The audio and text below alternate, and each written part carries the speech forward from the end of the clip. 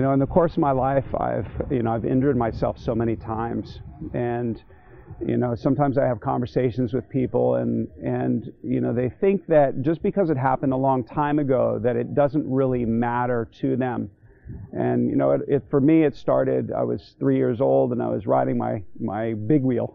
The big wheels back in the day, and I flipped over on the sidewalk and cracked my head open, and I ended up having stitches in my head, and that was kind of like my first memory of having some trauma to my body. But as I grew up and I played soccer and I played tennis, and I injured my shoulder and my knee, and I twisted my ankle, and I did all sorts of different things that part of what happens with the human body is that we bring our injuries with us. And so if we don't know that, or we don't know that we bring these injuries with us, and I always tell people that if I could take a video and I could watch you for your entire life, from the time you were born until now, we're going to learn all sorts of things about your body. And so, I can only speak for myself, which is that, I work on myself because I don't want those injuries to get worse.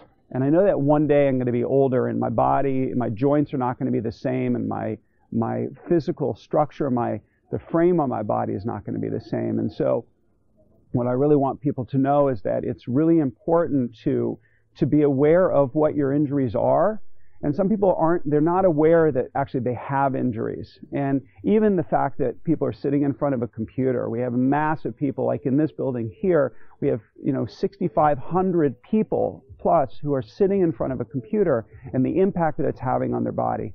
And so just the day-to-day activity of not being in the right positioning and making sure that people are in a good position so that their body can be as healthy as it can be. Because otherwise what's going to happen is people are going to work in their environment for 10, 20, 30 years, and they're not going to be happy with what's going to be on the back end, which is that the wear and tear of day after day, not being in the right position, not paying attention to your posture, maybe not being as active as you could be, it's going to have a dramatic effect. And I think that we're only beginning to see the long-term effects of the impact on the human body from technology. People who are on their phones are looking down all the time.